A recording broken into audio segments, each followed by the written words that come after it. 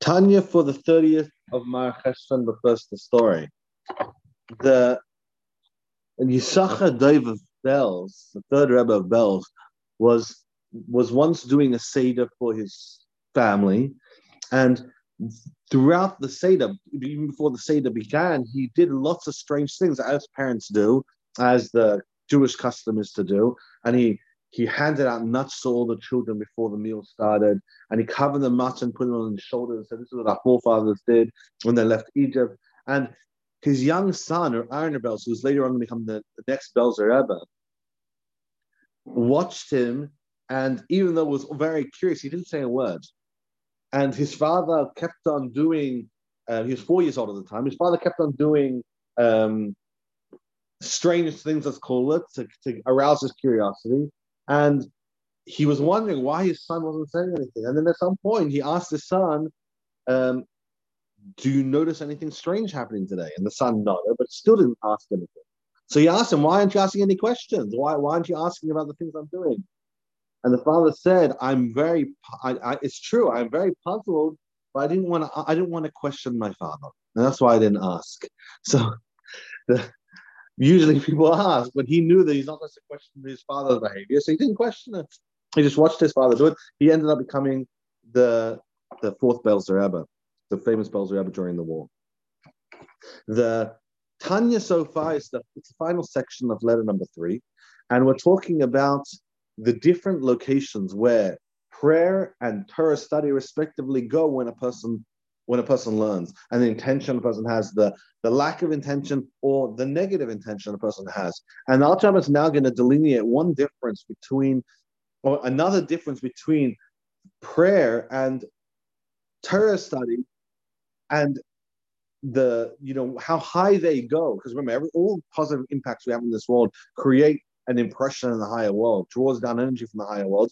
But of course, how much we do here and how well we do it here creates a much more amplified variation in the higher world. There's a difference between Torah and Torah study, and that's what we're beginning now. That's what we're doing in a very small Tanya portion of today.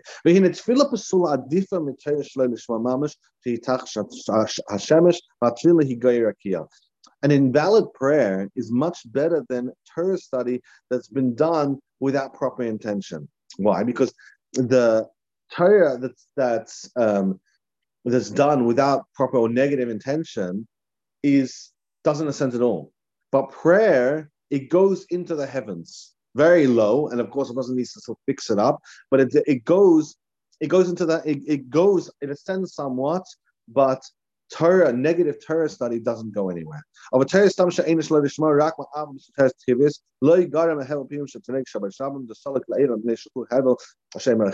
that's only negative Torah study. So a person has to start Torah study and it's negatively inclined. He wants to use it as a weapon to hurt somebody.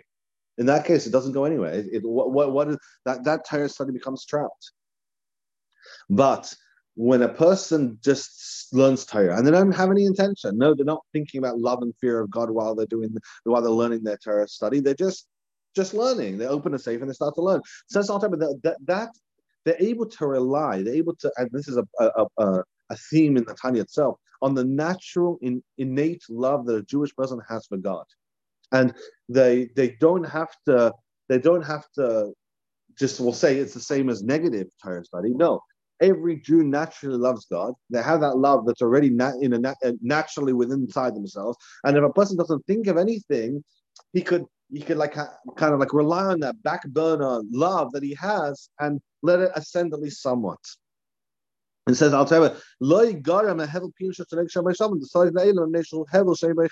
it's no different than kids. When kids learn Torah, they have love and fear intentions while they're doing it. Of course not.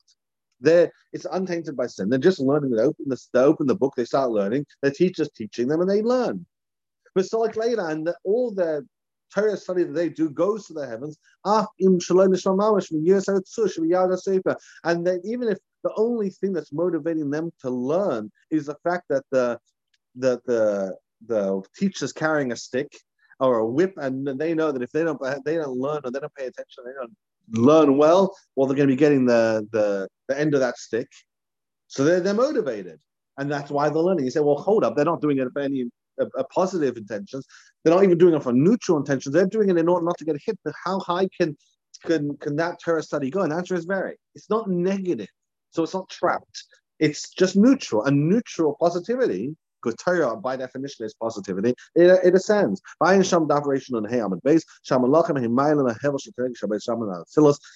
says in the Zohar that the angels take the breath of students that are learning Torah to the world of Atzilus. So you see, in spite of the fact that these children are definitely not motivated by love and fear of God, and it's not, you could even argue it's not even neutral where they're not thinking anything, they're just plainly learning.